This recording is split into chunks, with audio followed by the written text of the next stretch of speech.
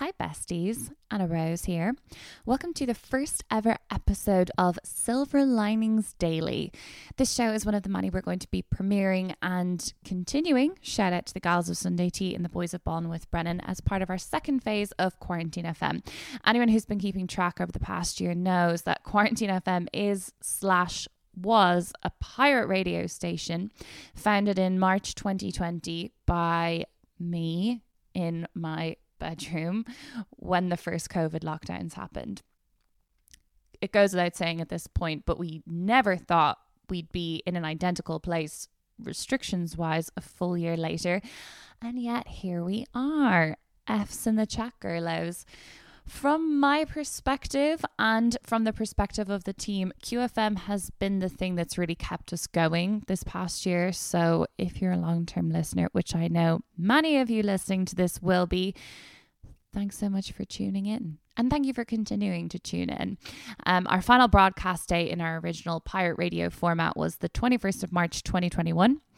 The spring equinox 2021, and over the past 3 weeks we've been working away on creating phase 2, which you're listening to right now.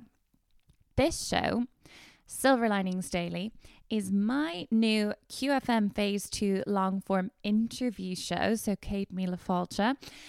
This show and the concept for it is born out of the hundreds of conversations I've been really lucky to be able to have over the past year on QFM with my interviewees slash guests slash whatever you want to call them.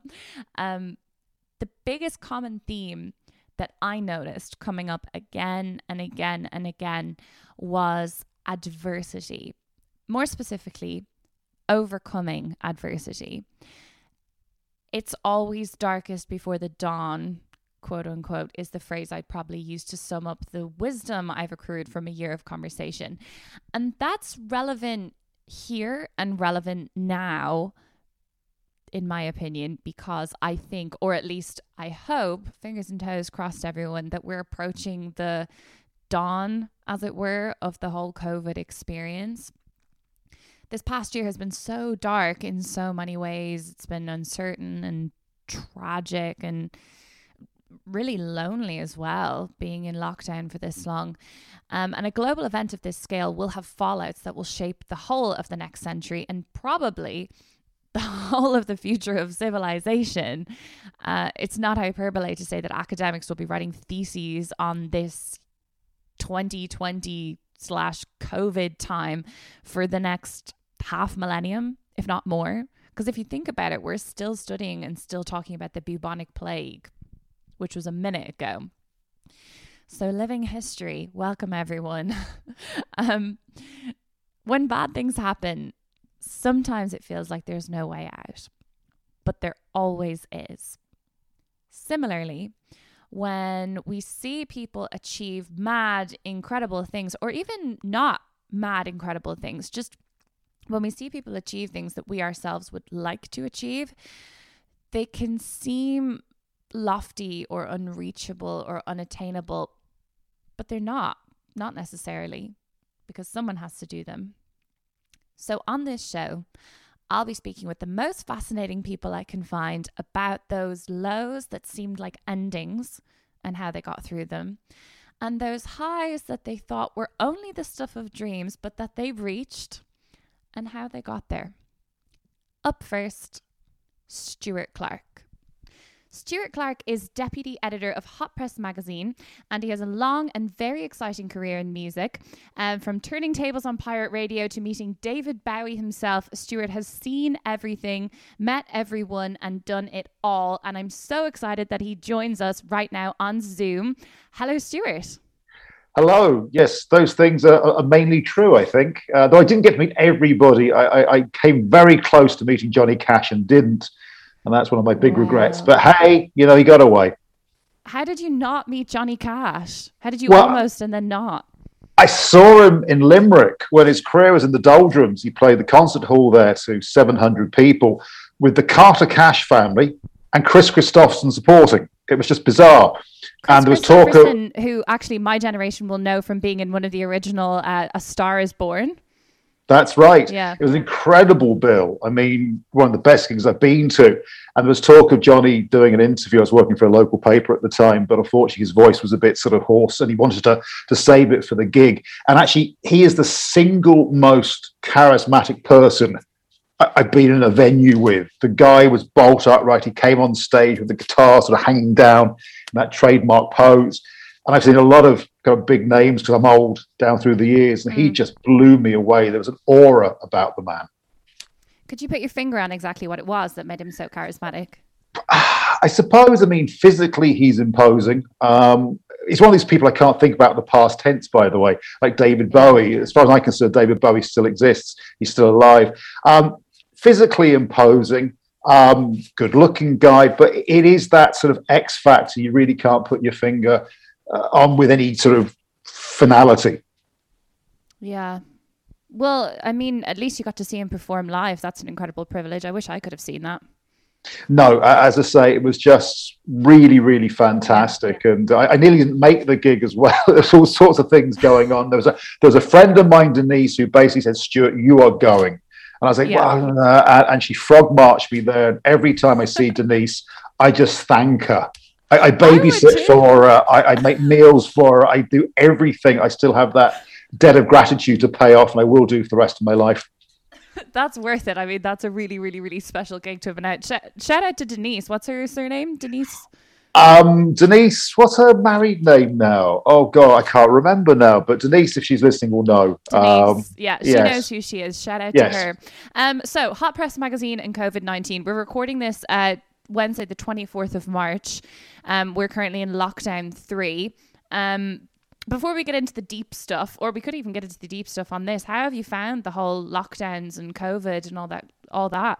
I mean, it is horrible. There's no two ways about it. I'm fortunate so far it's not directly touched me. A couple of scares in the family, but it's all worked out okay. And I'm acutely aware of people who have lost loved ones. Yeah. We are deemed essential workers in the media, so there's a skeleton crew of us coming into the office every single day, and I think that's been very good for my mental health. I do live just outside 5k, about 5.5k, but as I say, an essential worker. So that has been really, really good. Trying to make sense of it all, in terms of the industry that I'm working in. And again, I'm aware that Hot Press is operating, as best it can. And I know so many people who work in the live music sphere. And often, you find that because it's a weird sort of job and you're working abnormal hours or you're on the road, you get a lot of relationships, which are two people who work in live music or two people who work in a venue. So, they've lost both incomes. Bit by bit, the supports have improved. Bit by bit, the grant money is trickling down. But realistically, it's not enough for a lot of people to live on, because if you have a certain lifestyle, you've been working at a reasonably well-paid job, blah, blah, blah, blah, and you suddenly lose it.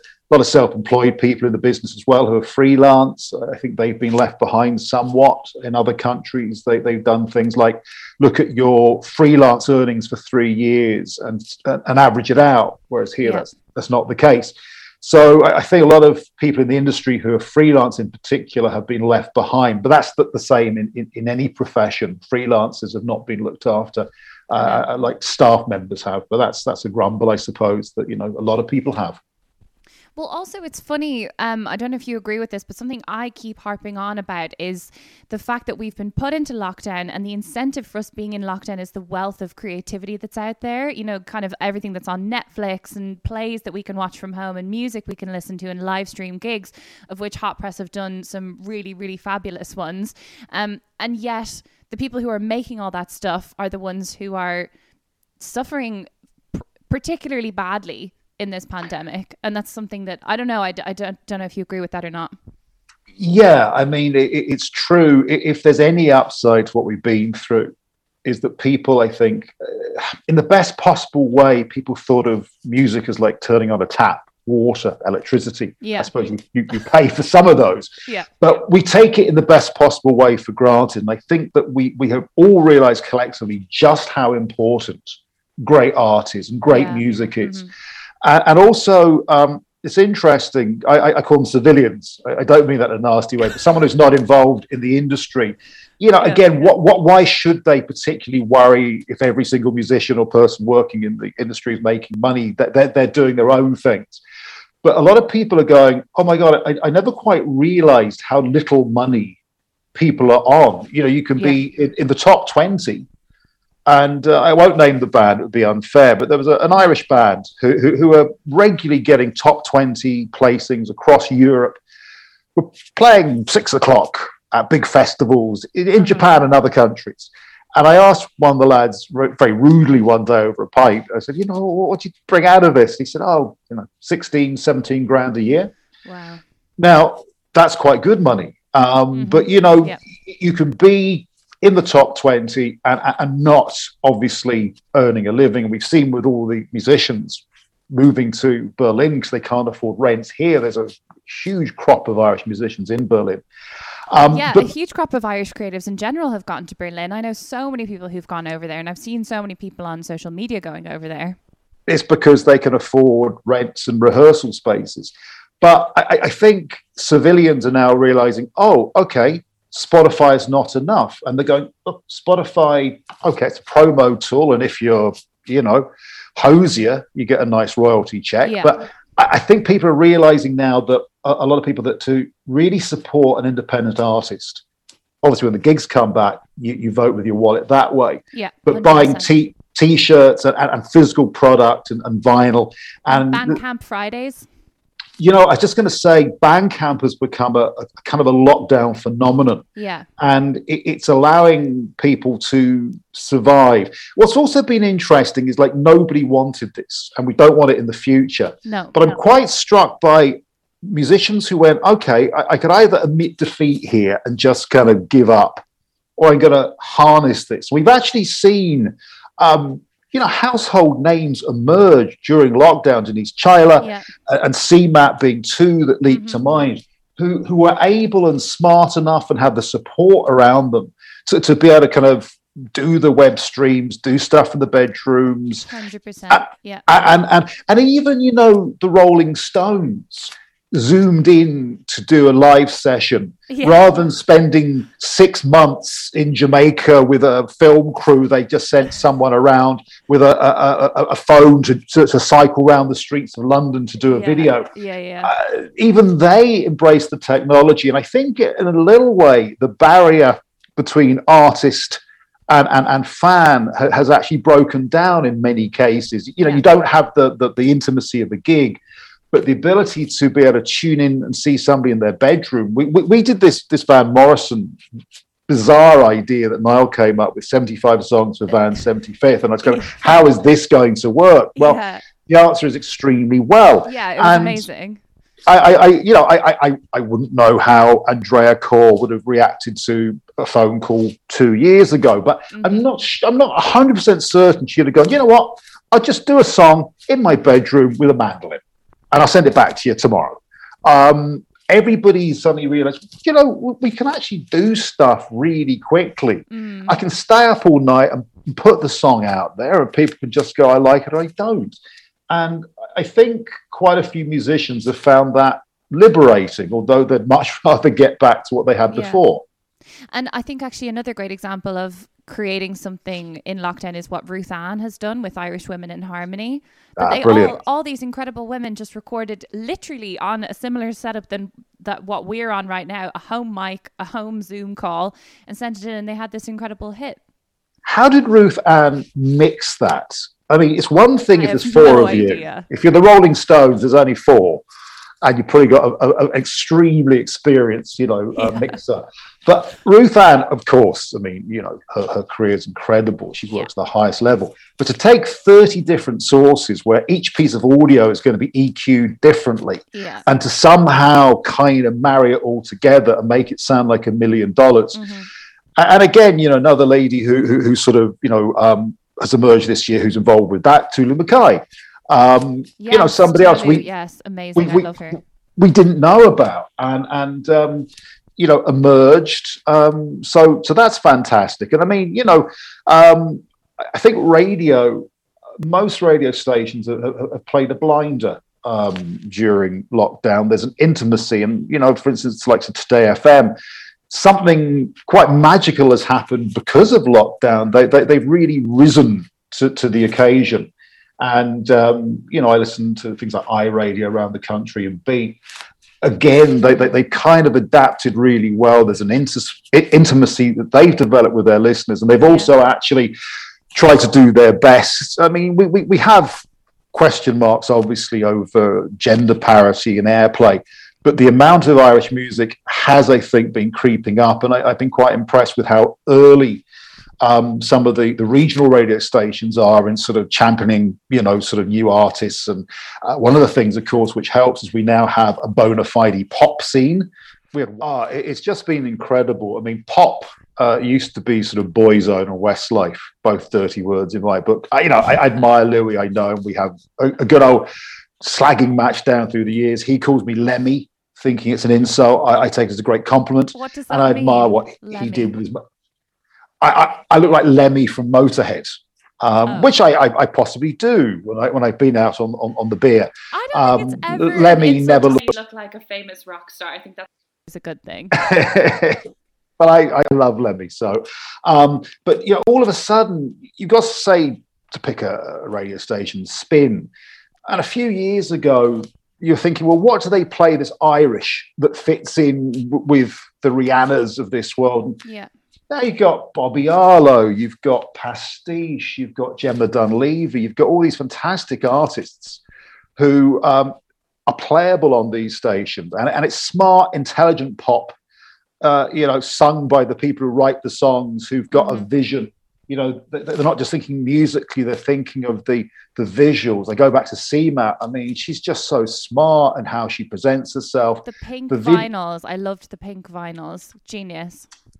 Anything on coloured vinyl I'd probably buy Boyzone if it was on sort of, red, splattered, clear vinyl. It makes music sound better. But, and these videos are being made for Naught Halfpenny, and they're really, really watchable. And videos have become a currency of music again. There's no TV station showing them, but they're shared so much and the numbers kind of accumulate. So I think there's been a lot of creativity during lockdown, and hopefully that'll carry through when we get back to whatever the new normal is going to be. I hate that phrase. I hate it too. I hope the new normal isn't going to be some type of sci-fi. I hope it's going to be resembling all the good parts of the old normal. Absolutely, and I hope we just don't overnight forget some of the things that united us during lockdown, music in particular. Yeah, and as we've been saying, live music is really important because literally, as you said, unless you're Hozier, Spotify is not paying for anything. And even for Hozier, Spotify probably is a very small percentage of his overall takings or earnings or whatever. So live events, it's very important that they come back. So musicians, a lot of people, not musicians in the context of this conversation, but a lot of people in general are having a tough time in lockdown. So the format of this show is we talk about high points and low points, how we got to the high points and how we got through the low points. So let's start with a low point. Stuart, can you think of a low point in your life and how you got through it? Well, I suppose the lowest point, I was 15 and my dad died very suddenly from a heart attack. And it is pertinent because, worse things happen. And I was very lucky to have a great family around me and lots of friends and everything.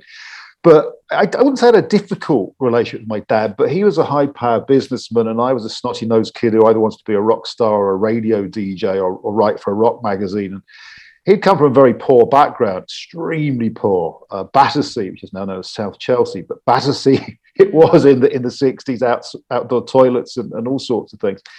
And he only got his education through a series of scholarships, and he had quite a high-flying job with Birdseye. Bit dull, but it paid the bills and looked after us. Dad was kind of like, you want to be a radio DJ? But he wouldn't indulge me if I said something just there and then. But if I repeated it over sort of 6 months or a year, he'd go, okay, right, he actually is into this. So Yeah. shortly before he died, God bless him, he said, okay, I'm taking you down to the local hi-fi shop. And he bought me my first microphone, my first mixer, my first tape machine, my first record deck. And I was able to start making little DJ things. And Life as a Pirate radio DJ started shortly after that. And if he had not taken the interest, then maybe I wouldn't be here now. So from something awful, I suppose something sort of good came out of it. And I think we'd have got each other now. He was a voracious reader of newspapers and current affairs, which I found dull as a 15-year-old. Although that said, we did share an interest in the space race. And I can remember sitting down with him to watch the first moon landing, which would be an absolute childhood highlight for me. So good old Frank Leonard. He really helped me, and went to the grave not knowing that I was going to end up sort of doing this for a career. And I thank him for that. How long before he passed away did he buy you the microphone and the mixer and all that kind of stuff? About a year and a half. So he saw me up in my bedroom and he'd show an interest and poke his head round the door. And he also bought me a ridiculously sort of flash radio as well for a birthday, so I could tune into stations from all sorts of weird places, plus little pirates that, were hard to hear. And the other thing that was a big influence for me when I was 10 or 11 was hearing these offshore pirate radio stations, The Boat That Rocked. And there were different generations of these pirate stations. It sounds a bit like, why do you need them? We've got internet now. But of course, back in the 70s. So there's Radio Caroline and about 3 or 4 others off the coast of Holland. And I was just mesmerized by this idea of people on a boat. And that led to me in 1988, just doing the one stint on Radio Caroline in the North Sea on a 1,000-ton trawler, about 14 miles off the coast. All highly illegal, all great fun. We had to wear balaclavas all the time on board because there's telephoto lenses pointing at us from sort of police kind of launches and all sorts of stuff. We were smuggled in and out of the country and all this kind of a thing. It was real boy and indeed girls' own adventure, and that was probably the most bizarre thing I've done in my life. That was great fun. The Boat That Rocks, the movie that came out, life on board was nothing like it, but it looked like Radio Caroline did. Yeah. So it's got the feel of the look. But we didn't get up to those kind of hijinks. Thank goodness, because some of them were deeply unpleasant and very sexist. Yeah. Did your father share your love of music and radio, or when he got you that gear, was he being supportive? What place was he coming at that from? He was being supportive. Now, he was quite into, he was a bit of a sort of a Cold War buff, and he used to listen to sort of Radio Moscow. He wasn't really into pirate radio. So he did understand that the tuning into weird and wonderful sort of radio stations. I think he knew it was kind of creative. I mean, my parents, God bless them, had the worst record collection ever. It was just terrible. What was in it? Oh, it was James Galway and Val Doonican and Des O'Connor. But they had. How dare you slander James Galway this way? I'm with your father on this 100%. Get that Solid Gold flute out any day. Oh God! But they had 2 albums though. That one was a Johnny Cash Prison Recordings album, and one was the Ennio Morricone The Good, the Bad, and the Ugly soundtrack. So actually, there were 2 things, because there's very few records to play that I played, and I've had that love of both Johnny Cash and Ennio Morricone, right through my life. So I thank him for that. But Jesus, it was pretty grim. Yeah. Do you think the fact that he was so supportive of you in that way, do you think it's gotten you to where you are today? Because it's so interesting to me, the idea that you had this childhood dream and you've achieved it. You wanted to be write for a music magazine, you wanted to be a DJ, pirate radio, and you've done all that, and it was kind of, it was a gift that your father gave you. Do you think that maybe his passing was what spurred you on to follow that dream to the fullest of your ability? Well, I'll be quite honest with you. I mean, whilst Dad was very supportive at that level, I think he thought it was a hobby, and I think if it had come to 17 or 18 and I was saying to him, look, I'm going to go work on a pirate radio ship, he probably wouldn't have thought that's a very good career move. And I think he would have probably pushed quite hard for me. Would think that it was a particularly good career move to go and work on a pirate radio ship. I mean, what even is that, Well, I think he probably would have been sort of like sort of saying, look, get a BBC radio graduate program. Yeah. So maybe I'd be on the BBC World Service or something now, rather than having done the pirate stuff. I mean, the pirate radio thing, there's two things. One, it was creative, and there was nobody telling you what to do. There's always a hierarchy to make good radio. Yeah, of course, yourself. yeah. You have to adhere to certain rules and standards. Mm-hmm. The illegality, of course, it was a slight appeal, a big appeal. You feel like you're waving two fingers at something. But also, I think, in terms of getting your foot in the door, and I'm not encouraging young people to rush out and buy transmitters they could find on the internet. No. Just being on the air and making mistakes and people laughing at you, it was a great way to learn. I knew people who went to radio college, and they always said, look, we learned more on Radio Caroline in a week than we did at 3 years at Radio College. There's something about the red light going on and knowing this signal is going somewhere that you can't recreate. And I think internet radio is fantastic. I'm still so sad that I have a big radio at home. I could listen to a lovely stereo stream of a radio station from America, but I'd rather stay up till 4 o'clock in the morning with a weird bit of wire dangling out the window to hear it live. But I'm strange. Yeah, that's. Thank you for sharing that about your father. No, really, it's really struck a chord, actually. I think it will with the listeners as well. I want to ask you about kind of dealing with loss, because that's something that's been a huge theme of this past year. Theme is a terrible word to use, so I apologize. But a lot of people have lost people. Do you believe in a higher power? Do you believe in, your father looking over you or any of that kind of stuff? I don't know. I find just living a normal life hard enough without devoting too much time to the big questions. Yeah. I think kind of, I suppose part of him's in me. I mean, biologically, it is. Yeah. And I don't know. You kind of think that there's a possibility. And, I would give anything to sit down and shoot the breeze with him, because it would be a very different relationship to the one we had. I didn't have a bad relationship, but it wasn't the full Monty that you kind of have now in terms. And my mum's lovely. Says, "Oh, your father will be very proud of you," and that's kind of like when she says that. She doesn't say it very often. It feels sort of lovely. But as I say, it was a terrible thing to happen. But I had a man who provided for his family, gave a lot of love. Probably sacrificed his health for us. And you know what? You can't argue with that. He was a good man. So, as I say, it was, yeah. I'm getting a bit teary talking about him, so that's a good thing. All these years later, I still care and feel, because sometimes you feel guilty. And I think with loss, one of the things that can happen is you almost feel guilty getting back to a normal life. And I've had this conversation with so many people who've lost loved ones, and you're kind of going, look, seriously, they would want you to be out having fun. Yeah. And if you're having a laugh, it's part of the grieving process. And if you're having a laugh 2 months afterwards, well, great. Why, don't try and make yourself wait 2 years to have a laugh. If it's coming naturally, and there are moments in the day that you can forget what's happened and actually have a bit of joy. Sadly, we have a lot of people trying to deal, with all this, the COVID deaths at the moment. And genuinely, I think anybody, pretty much, once you're over about 15 or 16, will experience some kind of a loss, from grandparents to fathers to really close people. I've had, I was having a long conversation the other day.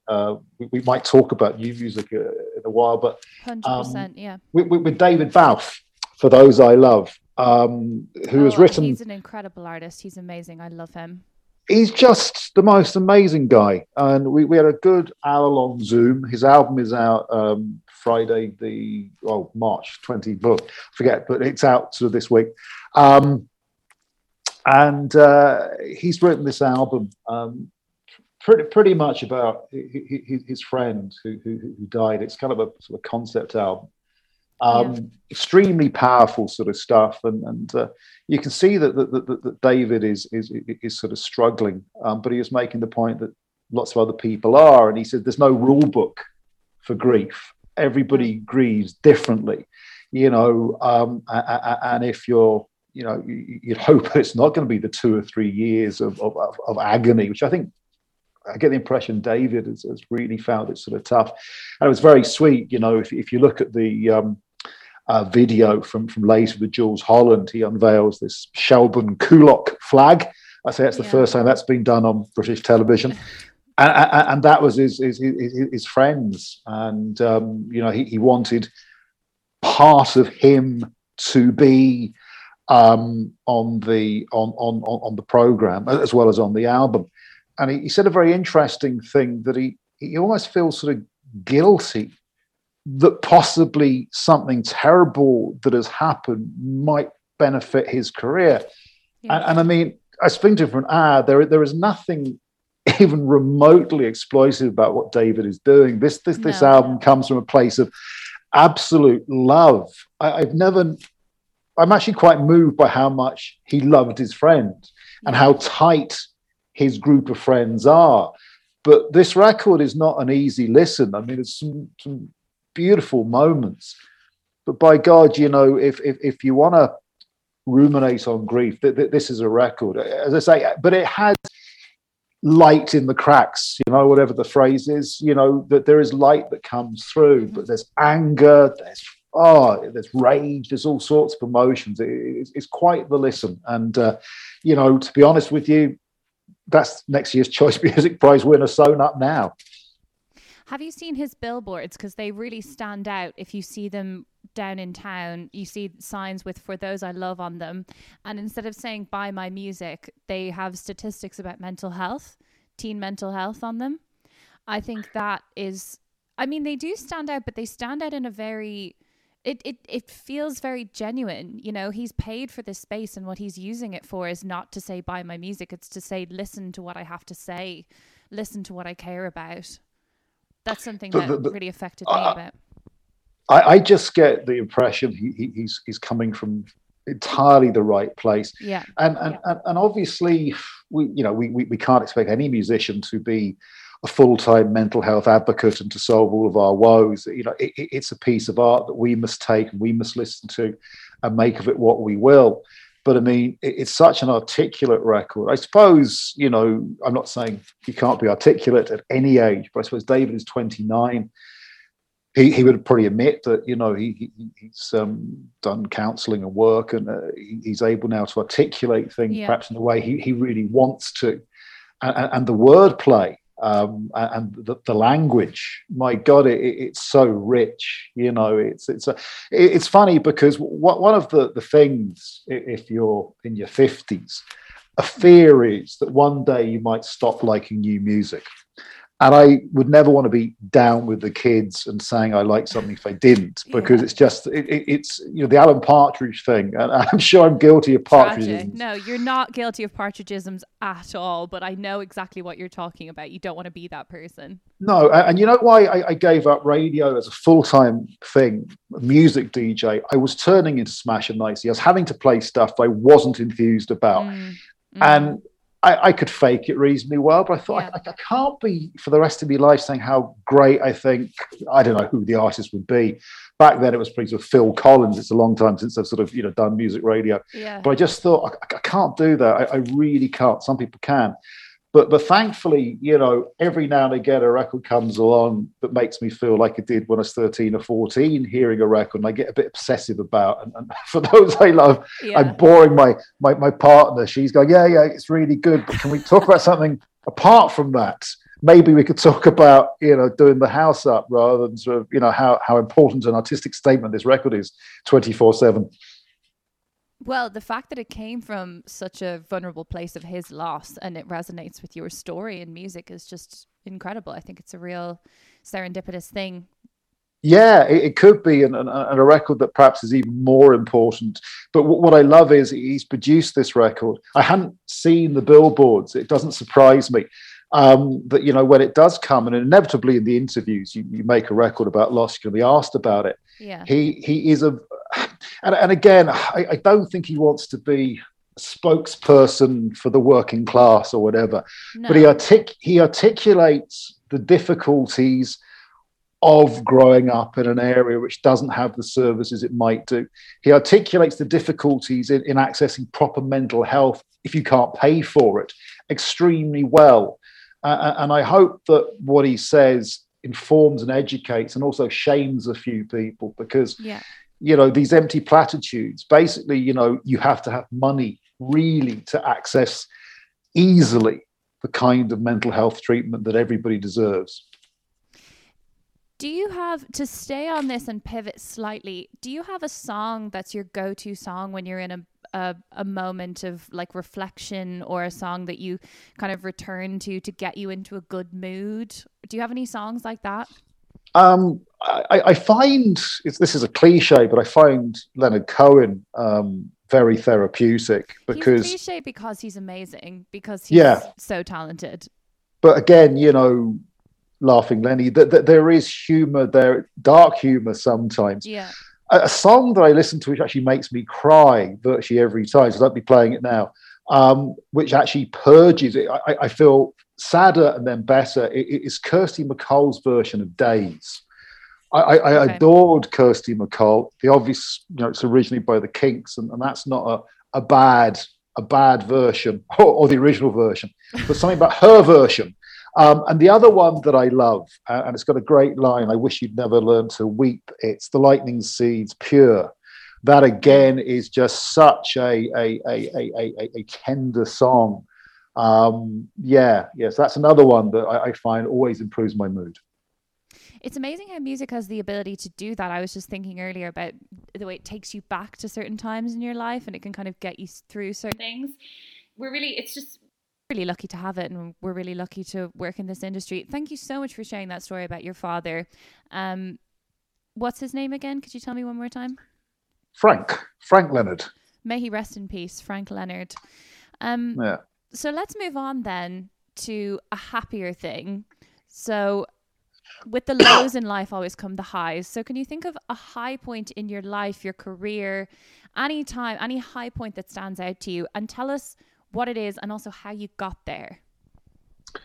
I'm always accused of being a name dropper. I do apologize, but I think the single best moment of my life at the end of an interview was saying, Mr. Bowie, thank you for changing my life.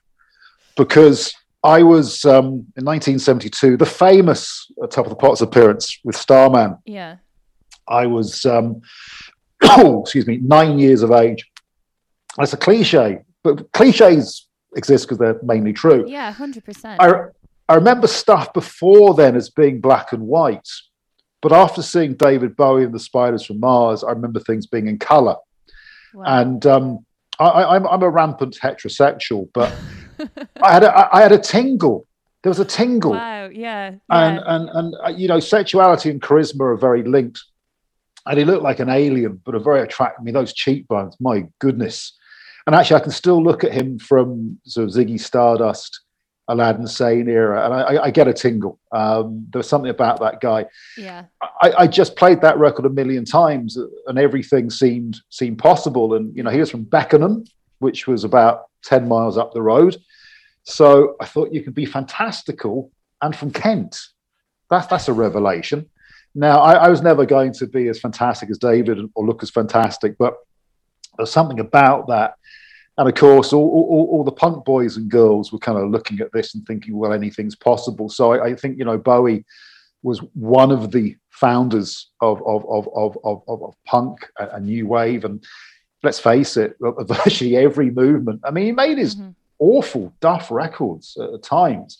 But that's because he took chances. He didn't sort of just make Ziggy Stardust 85 times. He moved on and he made records that people went awful, and then 10 or 15 years later they go, hang on a second. Apart from Tin Machine, there was no excuse for that. But but to meet him, and again, you meet a musician and you get a snapshot. Maybe they're horrible people, but there just seemed to be a warmth, and I maintained what I think was a bit of professional dignity for the duration of the interview. Very difficult. I'm sure it was so hard. It's not easy. I remember him just walking in. It was the Clarence Hotel.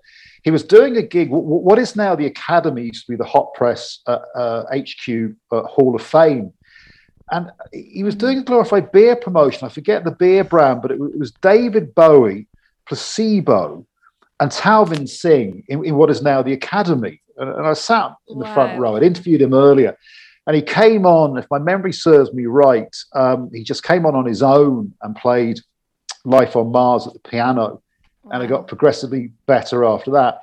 But it was interesting because at the end of the interview, he was asking me, like, any artists I should sort of check out while I'm here, and Irish artists. And there was a 16-year-old girl working in the Hot Press Hall of Fame, sort of bringing cups of tea and things, and she was sent into David Bowie. So she was shaking anyhow. He said, "Do you have a moment?" And she was like, and he said, "What are you listening to?" And she gave him some more youthful tips of Irish artists. And he sent one of his people down to the Virgin Megastore to stock up on records to take home with him. Oh, wow. Which I just thought was, and there was a while I was interviewing virtually every single hip English band, Franz Ferdinand, Arctic Monkeys. And they'll go, "You'll never believe who came to my gig in New York, David Bowie." Oh, he would go and see every single new band that was passing through town. Wow. So what I loved about him was he didn't atrophy. And maybe part of his problem was he was trying too hard on occasion to be down with the kids, but he wasn't doing it because he was being calculated. He just wanted to connect with people.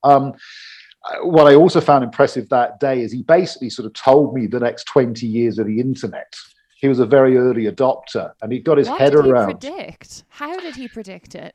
Did he know about Twitter? Did he know about YouTube? Yeah, kind of he said, I think it's going to be, and there'll be faster sort of, tight speeds. We'll be able to do live this and that, and we'll be able to, be about connecting directly, and independent artists will be able to sort of, maybe bypass the record labels. I mean, maybe this wasn't sort of, kind of, but it struck me then, and thinking back now, that it was a pretty good idea of the template. The only other time I've had something like that was I was years ago at Daily Mount Park. And there was a guy across from a big management company who was involved with a band from Kilkenny called My Little Funhouse, who was sort of snapped up as a new Guns N' Roses. It never quite happened. Great band. And this guy was working for a big management company. And he basically predicted the next 10 years of music. And I was going, bloody hell. Because back then, the industry could dictate. Now they can't as much because, we've all got access. But he was like basically sort of predicting rap metal. It had been decided in a boardroom that this was the thing that was going to be big. And lo and behold, for 5 or 10 years, we had some awful stuff like Papa Roach and Kid Rock. But I'm not sure the record industry can actually tell us what to do now for 10 years anymore, and that's a blessing. Well, I'm grateful for Jay-Z's collab with Linkin Park. If nothing else, I'm grateful. There was the odd moment, and Aerosmith and Rum DMC was a work of genius. There were some good moments, but Kid Rock definitely didn't produce any of them. So, how did you get to the point where you were interviewing David Bowie? I would have done local newspaper stuff, and I would have sent stuff in. I used to live in Limerick, and very fortuitously, I knew this band called the Cranberry Saurus, who had a very hairy lead singer, not Dolores, Niall Quinn, because he was the lead singer first of all. That's interesting. I didn't know that, actually. Yeah, and they were, a bog standard indie band. The short version of a long story is Niall was in a band called the Hitchers. He was the drummer. Okay. If you're the drummer, you're not allowed to sing, and they didn't like his songs. So in a bit of a hissy fit, he said, "I'm going to start my own band. You'll be sorry." Started the Cranberry Saurus. The Hitchers went, "Look, no, we're really sorry. We've got a John Peel session coming up." And he thought, "Oh, God, John Peel session."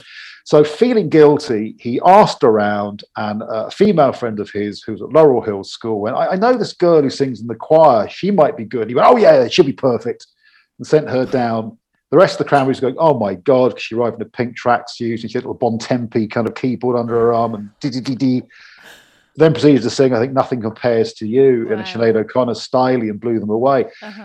But I knew the lads, and then I got to know Dolores, and I did their first press release, and they paid me with a bottle of Jack Daniels. It was singly the best bit of work I've ever done in terms of remuneration. And it was fascinating because I've never been around a band, I don't think I ever will do because things have changed, who went from the worst kind of youth club band, because she was so nervous at first, to selling 30 million albums. It was just kind of like, how did this happen? And it was a privilege to know Dolores. I tell you what, she had the most wicked sense of humor. I'd say I can totally imagine that. She could cut you down. She'd be really funny. She was good company, great on the beer. Really, it was sad to see her suffer, and then of course to later find out, the cause of many of her problems was being abused by a sort of somebody locally when she was younger. But anyway, I followed that, but I kind of sort of got a couple of reviews printed because I was on the scene, and word was beginning to build about the Cranberries, and bit by bit they said, "Oh, well, do you want to interview somebody else?" And I did a few phone interviews with, I remember very early on, with OMD. Your Man Was Lovely, That Petrol Emotion, Stiff Little Fingers, and because I was sort of available at short notice and could spoof, I suppose, a little bit with anybody. If suddenly something happened last minute, they'd give me a call. Could you do? And I was, oh yes, I've always been a fan of X. I didn't turn anything down. No. And bit by bit, I sort of, endeared myself to them, I think, or they're desperate, and I got a staff job, and was very fortunate to do so. And that, has allowed me to. One of the things I was saying earlier about liking new records, I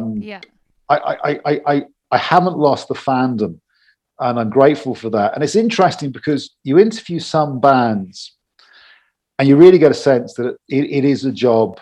And I'll give an example. Very nice man, John Bon Jovi. He's really at the helm of a corporation. He could be selling baked beans. He could. I got the sense from him that he, puts on a good show. Yeah. But he went to work, and it was the job. Yeah. You meet, and again, I'm going to clang here, but you talk to Bruce Springsteen, and he's still a fan.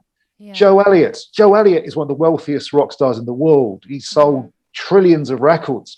And he's still obsessing about glam rock bands from 1971, and would probably, faint with excitement if he met some of them. And you're going, this is brilliant, Joe. You've managed to go through all of this, and you remain as big a fan as you ever were as a kid. And that's some achievement. It really is. Yeah.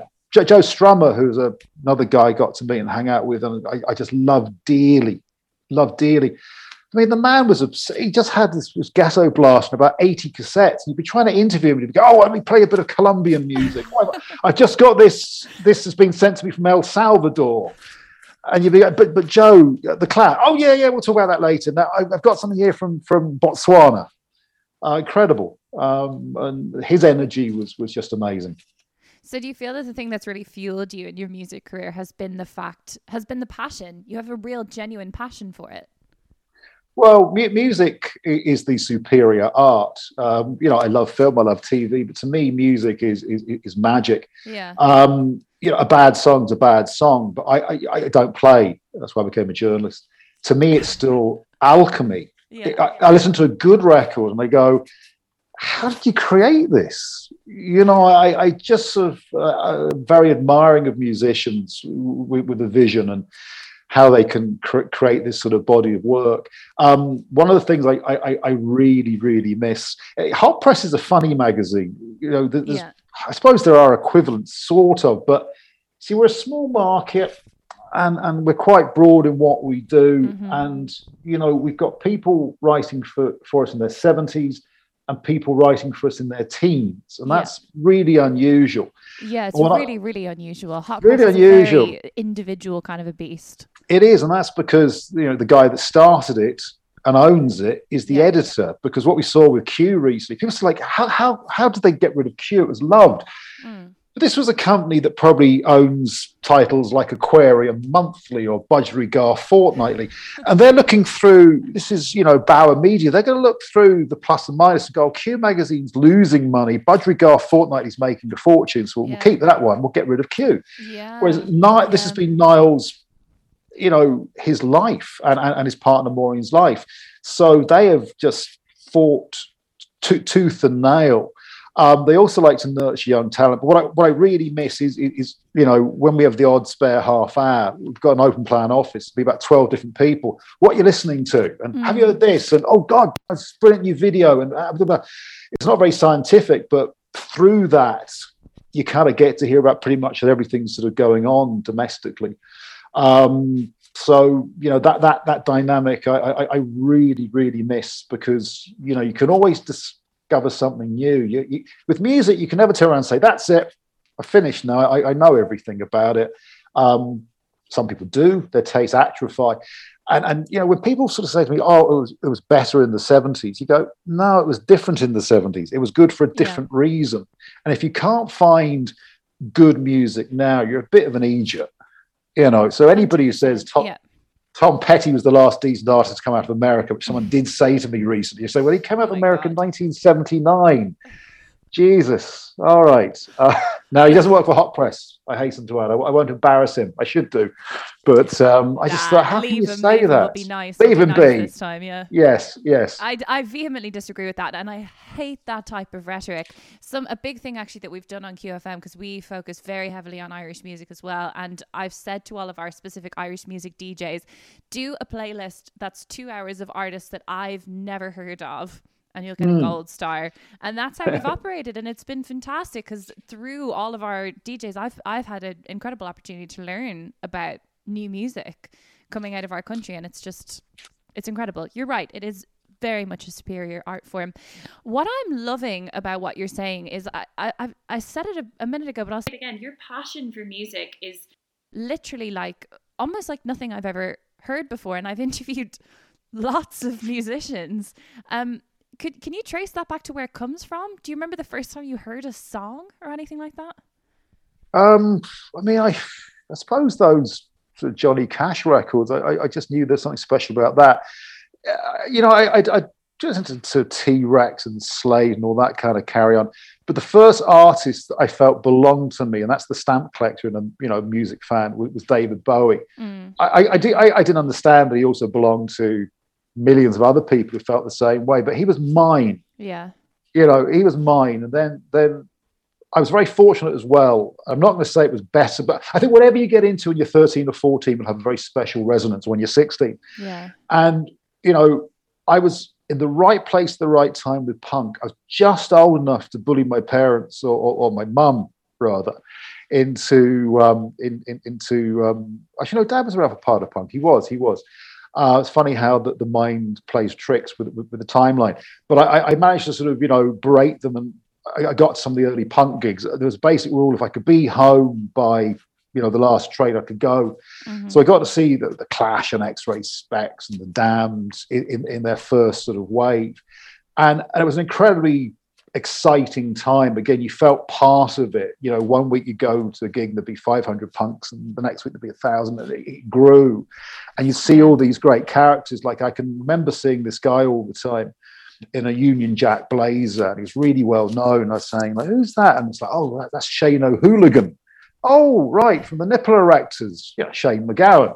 Wow. Who does not like being reminded. Oh my God! Wow. Does not like being reminded about that Union Jack blazer for some strange reason. It doesn't quite fit in with the post Nipple Erectors narrative. Stop! I literally did not know that Shane McGowan wore a Union Jack blazer. He did on one or two occasions. Yeah, and he had part of his ear bitten off at a famous punk gig that I wasn't at. So he became a real, but I mean, I've met Shane, and Shane's a funny character, obviously, in terms of talking to, but he has moments of clarity. When he has moments of clarity, he is a great guy to talk to. We actually, one night at 6:30 in the morning, we were probably both on about the same wavelength for different reasons. And we had this most wonderful conversation about punk. And he we had half an hour talking about gigs we'd been at, going, yeah, I was at that one too. And that was a really, again, a great privilege to be able to talk to Shane about punk rock. That was great. God, wow. Shane and a punk punk seems like a really special time to have been kind of having your formative years. I'm not surprised it gave you that passion. What do you think is the modern punk? Because I know what I think it is, but I'd be interested to hear your perspective. Well, I suppose punk, to me, it was always about doing your own thing, but also doing it, getting in and getting out sort of a thing. I see a lot of similarities between punk and drill. A lot of the London drill artists, and indeed from Drogheda, grime and drill. I mean, who'd have thought we'd be talking about a Drogheda drill scene? But I mean, Officer, literally no one, and yet here we are. He's a phenomenon. 25 million streams in the UK. I I've spoken to some of my mum's younger neighbours, and sort of mentioned Officer, and they say their kids have mentioned he's from Ireland. We'll ask Stuart, does he know about them? And I'm going, this is amazing. You're like, of course I know about him. How do you know about them? So that's incredible. So I see that in grime and drill. I mean, the attitude. I mean, I think it's very punk rock to make a track in your bedroom. So do I. So the attitude of being a punk is certainly not having a Mohican and banging on about the Sex Pistols, which I'm banging on about now, but not seeing it as being the be all and end all. If you see punks who means, I mean, there's nothing less punk rock than Green Day. I mean, it's just. Oh, really? Oh, okay. I mean, I'm not gonna take you up on the punk side of it, but I really have a special place in my heart for Green Day, probably because I discovered them when I was 13, 14, 15. Well, you see, there is the old man in me, and there's something that I one of my journalist friends has this great line: you have the courage of your contradictions. So I remember, I was playing the Jam, and my brother came in and said, "Oh, it sounds like the Who," and I went, whatever, old fogey, old fart. But I'm probably being guilty. If you hear Green Day when you're 13, it's fresh and new. And again, I ought to also point out before someone corrects me that they did come from a very grassroots punk scene, and they did sleep on sofas in Dublin after playing the Attic to 60 people. So they had their thing going. But I just remember going to see them play the 3 Arena, and they had toilet roll guns, and it was just kind of like, that's not punk rock to me. Slavishly copying. Sorry, you first. No, I was just going to say about Green Day, right? Because I genuinely do have a special place for Green Day, and something that is special to me about Green Day is they were protesting the Iraq War. That whole album, American Idiot, is protest music against Bush going to war and against kind of the post 9/11 invasion of Iraq. I think that's very punk, because we don't remember it now, and particularly people my age don't remember it now, but that Bush and Blair invading Iraq in the early 2000s post 9/11 was really viewed by almost everyone as the right decision. You know what I'm being? They were the ones going against it. Them and the Dixie Chicks, also quite punk. That was incredible, because that did not go. Look, I am being a complete hypocrite, the hypocrisy of a music fan, because I was going to quote a Joe Strummer lyric, turning rebellion into money, and I think with Green Day, I'm cynical enough. But when the Clash was singing about turning rebellion into money, they're on CBS Records with a major record deal. So you know what? Each to their own. So music is. Can I actually pull you up on something there? Because you over the summer published an apology, unprecedented. I hadn't seen something like that from you before, or from Hot Press in recent times. And this idea of separating the art from the artist is very, very, very current. There's a lot of people who love art by certain people, and they now are having to come to terms with the fact that they can't support that person. They can't support that person's art because of what that person has done. So you posted an article on Hot Press, an apology about Versatile. Do you want to talk about that for a second? I made a cardinal sin. I wrote a piece in good faith.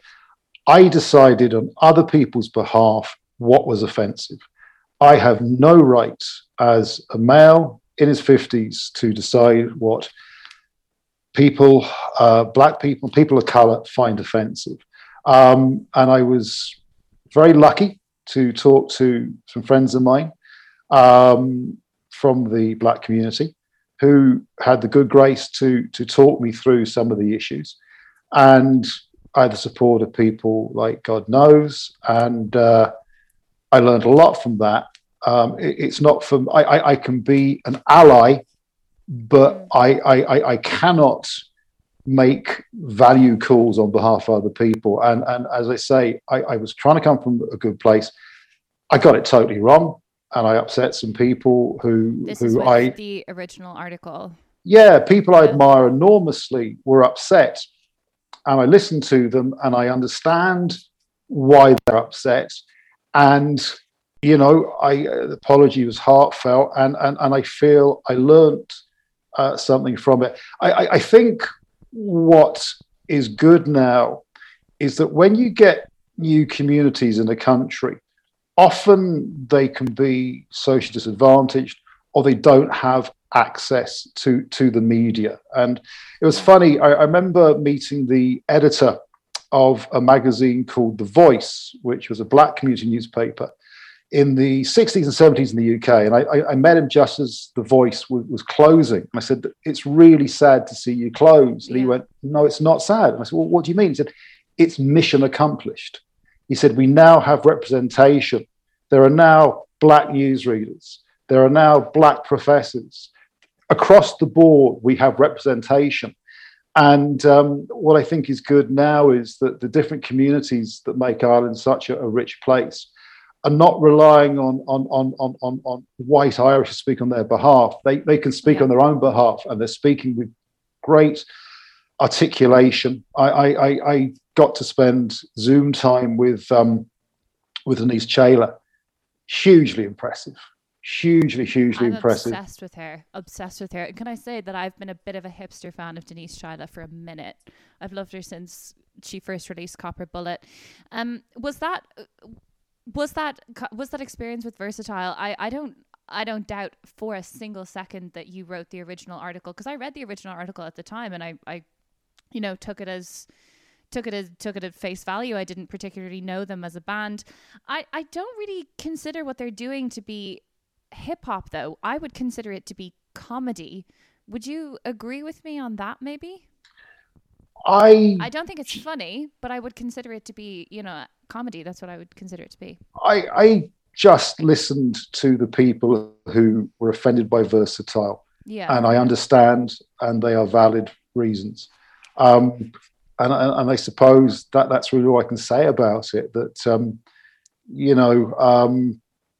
people must make their own minds up. But I understand why people were upset with some of the content of that article. And as I say, the takeout is that you cannot decide what other people should find offensive in that area. I mean, obviously, if you're talking about music, you can have a say about whether you like a record or not, or film. You've got to have your own opinions. Mm-hmm. But this is a very specific area where I just don't think you can have an opinion, but you can't make judgment calls, on people's behalf. So that's how I feel on it, and I feel very, grateful that people were willing to listen to that apology, to feel it was heartfelt. I mean, some people perhaps didn't, but I can't begin to thank some of those people who spoke to me at the time to explain to me why they found it problematic. That was good of them, very gracious of them, and yeah. Do you do that with other artists? Do you have moments where you have supported people in the past and you've had to make that decision, like with Marilyn Manson? Is this something that you've kind of been doing a lot of recently, or is this more of a new issue? No, I mean, to be honest with you, I'd have been, as a kid, a huge Gary Glitter fan. And that really felt horrible. I mean, it was obviously disgusting. That's very traumatic, I think, to have been a fan of someone like that for you. Yeah. I think that would be really hard. I going back years and years ago, worked with a guy who was a bit older. We shared a house, a big house, about 6 or 7 different people. It's a radio station. And, looking back, I could say he was a bit removed. He had a younger girlfriend, not improperly. She was late 20s. He was sort of mid 30s. And I found out a few years later that he appalling. He was sentenced to about 7 years for child pornography and related offences. And, it is deeply shocking. And this guy would have been a little bit of a hero of mine in radio terms. Of course, any shock that I might have felt pales into insignificance compared to the victims. Yeah. But the Gary Glitter thing, I love Gary Glitter, and it was part of my childhood, sort of like, oh my God. And there are so many artists from sort of back then. I don't. Well, Glitter obviously was one of the most heinous cases, and Jimmy Savile. But this argument that it was the norm back then, it doesn't wash. There was just no excuse for what happened. And, I think nowadays the media is obviously not as sort of closely controlled. It's interesting with Savile, I think it's quite well known now that, in a unbroadcast interview, John Lydon, Johnny Rotten, made allusions in sort of like 1977, 1978 to Savile being a paedophile. So I can only assume that it was quite commonly known, but nobody did anything about it, Yeah. On a slightly more positive note of all of that, the idea of separating the art from the artist is something that obviously everyone in the Irish music scene, myself included, went through with Versatile. You were very much not alone in that. Everybody had to learn a lesson on that one. And I feel grateful for it actually myself. But what do you think, something actually that has been, I think, a really great silver lining of all that happening has been the light being shone on artists of color in this country, because we have so many and they're all so incredibly talented. So could you maybe pick one or two favorites? Well, I just think everything that comes out of the Narrow Lane stable, Denise, God knows, and Merle. I was lucky enough to sort of meet G, as I call him. I can't quite call him God, although he has godlike qualities. Does he know? Because I haven't actually met him. I've spoken to him over DMs, but would you call him God in real life? I don't know. I call him G. I call him G. And Merle. Do you know what? They're such amazingly positive guys. Yeah. And what they've made happen to develop this scene, they still go into schools. Denise was saying to me that she when she can and hopes to in the future, going into a class and making connection with kids is one of the privileges of making music. Yeah, and it's really special, yeah. It's really special, and they've sort of given a whole new generation of kids the tools to start making music. It was funny. I was on the Pat Kenny show one day doing my review thing, and it was very early days. And I said, first of all, to Pat, I said, I think it's probably the first hip hop album I've seen that says "Thank you to Clare County Council" on the back. But I said, what album was that? It was the first Rossingano family album. Okay. Let the Dead Bury the Dead. And so he chortled away. And I said, they're your typical, Irish band. I said, one of the guys comes from Togo, one comes from Zimbabwe, and the other one comes from Ennis. Love it. And what is not known about Mr. Kenny, actually, is he has become quite the connoisseur of rap music. Not so much necessarily. I'm not saying he's at home. Love that. He's not necessarily listening to Kendrick Lamar, but he is reading the liner notes and he's reading the lyrics. He finds it fascinating because he says it is social commentary. It's the great polemics of its day is coming. I'm sure there are some fantastic Black authors, writing about sort of issues of empowerment. Indeed, there are, but it's in bite-sized form. You listen to Kendrick, and he sees that it's being really important to social commentary, and I think he's right. So that's kind of interesting. But Narrow Lane, really, what they've achieved in Limerick is, and the drill scene in Drogheda with Officer and the guys.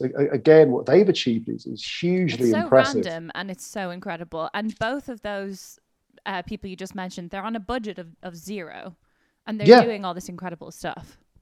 Yeah, I think Go Bravely was done in the living room of the house they share. Yeah. And everything they do, even a photo shoot, they make it sort of seem special. They have an idea for everything. Yeah. If Denise is on TV, there's always something a bit different she does. The way she looks, the way she works the camera, the way she communicates. I just find that and the acceleration in that they were very good, but now they're they get better. They haven't sort of plateaued yet. Another band that sort of excite me at the moment, a rock band, a New Dad, and they remind me of the Cranberries, not so much sonically, but the fact is that 3 months ago they're at this level, and now they're at this level, and each new song is a quantum leap on the last one. They're a band, I think, we'll see what happens in the next year or two, but they're quite incredible. And again, I'm enjoying For Those I Love's current album, but I really can't wait to see where he takes it. Yeah. We're very, very, very lucky to be from such a tiny country that has such an incredible breadth of talent, aren't we? Well, I can remember once Greek TV coming over and asking me Greek TV, and asked me for a soundbite about Irish music, and I was able to kind of tell them pretty much what was going on in 30 seconds. Yeah. But now you need the whole afternoon. You actually would. You literally would. You'd need the whole afternoon just to talk about one genre. I mean, you've got everything from obviously sort of, Officer doing the drill thing. You've got David Holmes, one of the leading film and TV soundtrackers in the world. You've got old trad, you've got new trad with Lankum, which has been a real, no one, I love Lankum so much. Yeah, the renewal of the tradition has been quite incredible. And, the fact that it's being picked up, by the likes of Rough Trade. Yeah. Who would have thought that trad would be hip again? I suppose there was always good trad if you went looking for it, which was usually in the pub. 100%, yeah. And unfortunately, it became rather Disneyfied and Irishified and Derby O'Guild for a while. Yeah. But now, Lankum is as raw as anything. So I think you're right. The breadth of what's happening here is just incredible. The fact we've got those pop scenes as well now. Yeah. We do commercial well, we do underground well, we do bicep. There's another part of the equation. Just incredible. And also, just when you think you've discovered everything, you'll discover something really random. Like I've recently been, I didn't know, and this is probably I don't know, it's a gap in my knowledge. I didn't know how crazy about American country music they are in Ulster, and how much they love it, and how much of it they make. Oh God, I mean, it's incredible. I mean, I do find country and Irish morbidly fascinating. Yeah, it is, isn't it? And the dedication to the cause, like, I'll be honest, to me, it's not country music. I'm sorry, I'm being a snob. And every time they have a late sort of country special, and they're like shouting, on my own at the screen, going, it's not country. Why don't you have Loretta Lynn on, or Margot Price, or, oh God, it's not. But you know what? I've interviewed Daniel O'Donnell, a very nice man.